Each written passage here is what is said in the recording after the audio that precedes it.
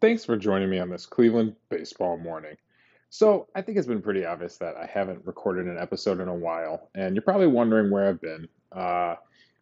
Basically, there's some family things going on, and it's making it difficult to record, to sit down, but I'm still enjoying Guardians games. I'm still following the team. I got to step away for a little bit here and take a break from recording. I'll be back. Keep the channel active. We're not going anywhere.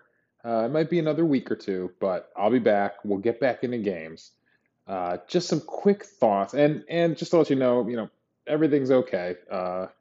So appreciate you hanging in there and waiting for an epic return.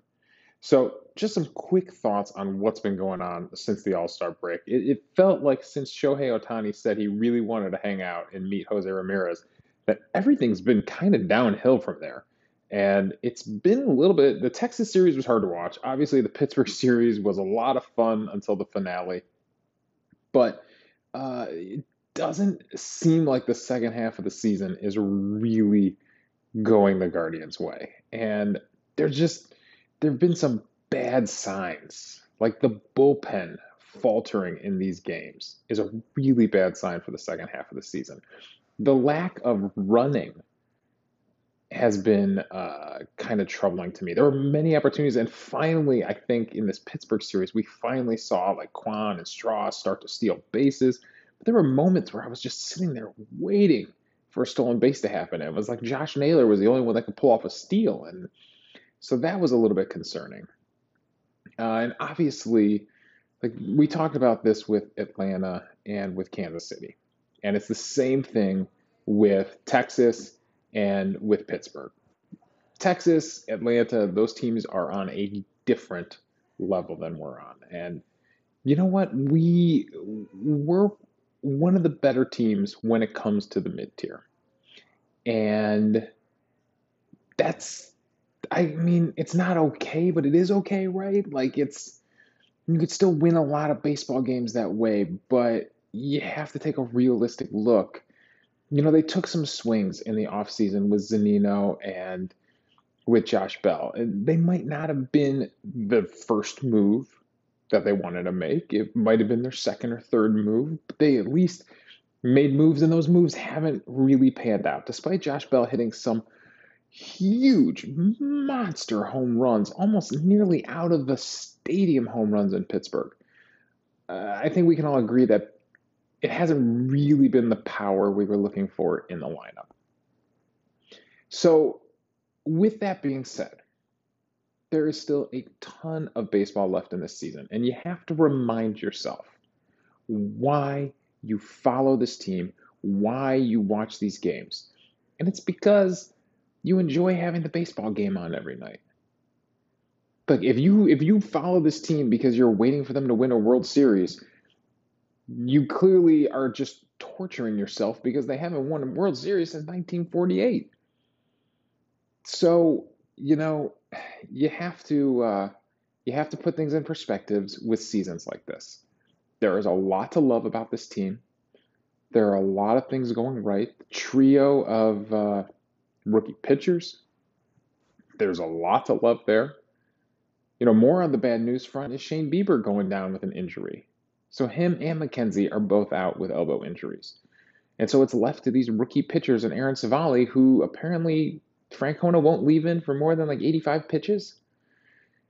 So there are some things, like I said, there are some things to look forward to. Those young pitchers. I get excited still every time Stephen Kwan comes up to the plate. Basically, let's see, go through the lineup. Kwan, Ramirez, both Nailers, Andres Jimenez.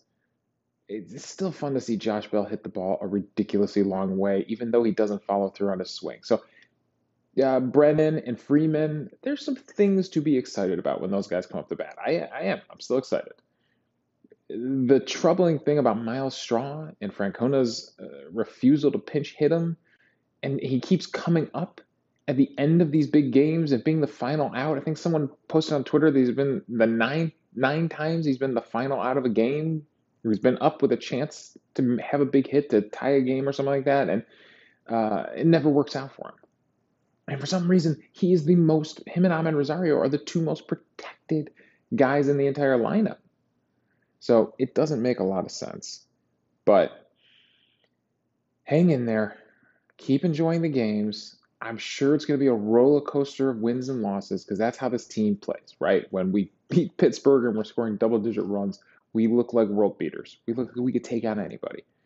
And when Pittsburgh is blowing up our bullpen and rallying back against us, and the offense sputters out and can't do anything the second half of games, we did that against Texas too, and the Naylor brothers went back, home runs in the same inning, and we were all, Guardians fans were to the moon, and we were so excited. And then the offense petered out and didn't do anything the rest of that game. So on days like that, it's hard. It's hard. I get that, but ride the roller coaster, hang in there. And I appreciate you, those who have messaged me and emailed me. Some of you have been emailing in your thoughts on the games. I've been reading those. Some of you reached out on Twitter, so I appreciate that. Like I said, everything's going to be okay. Just dealing with some family things that are making it a little hard to record. So hang in there. Enjoy Guardians games. Keep the podcast feed, active, of course, because the show will pop back up. Before you know it, we'll be back to our regular routine. So the final so far has been the Guardians being swept by the Texas Rangers, and then taking 2 out of 3 from the Pittsburgh Pirates. I'll be back. Hang in there, and thanks for joining me on this Cleveland baseball morning.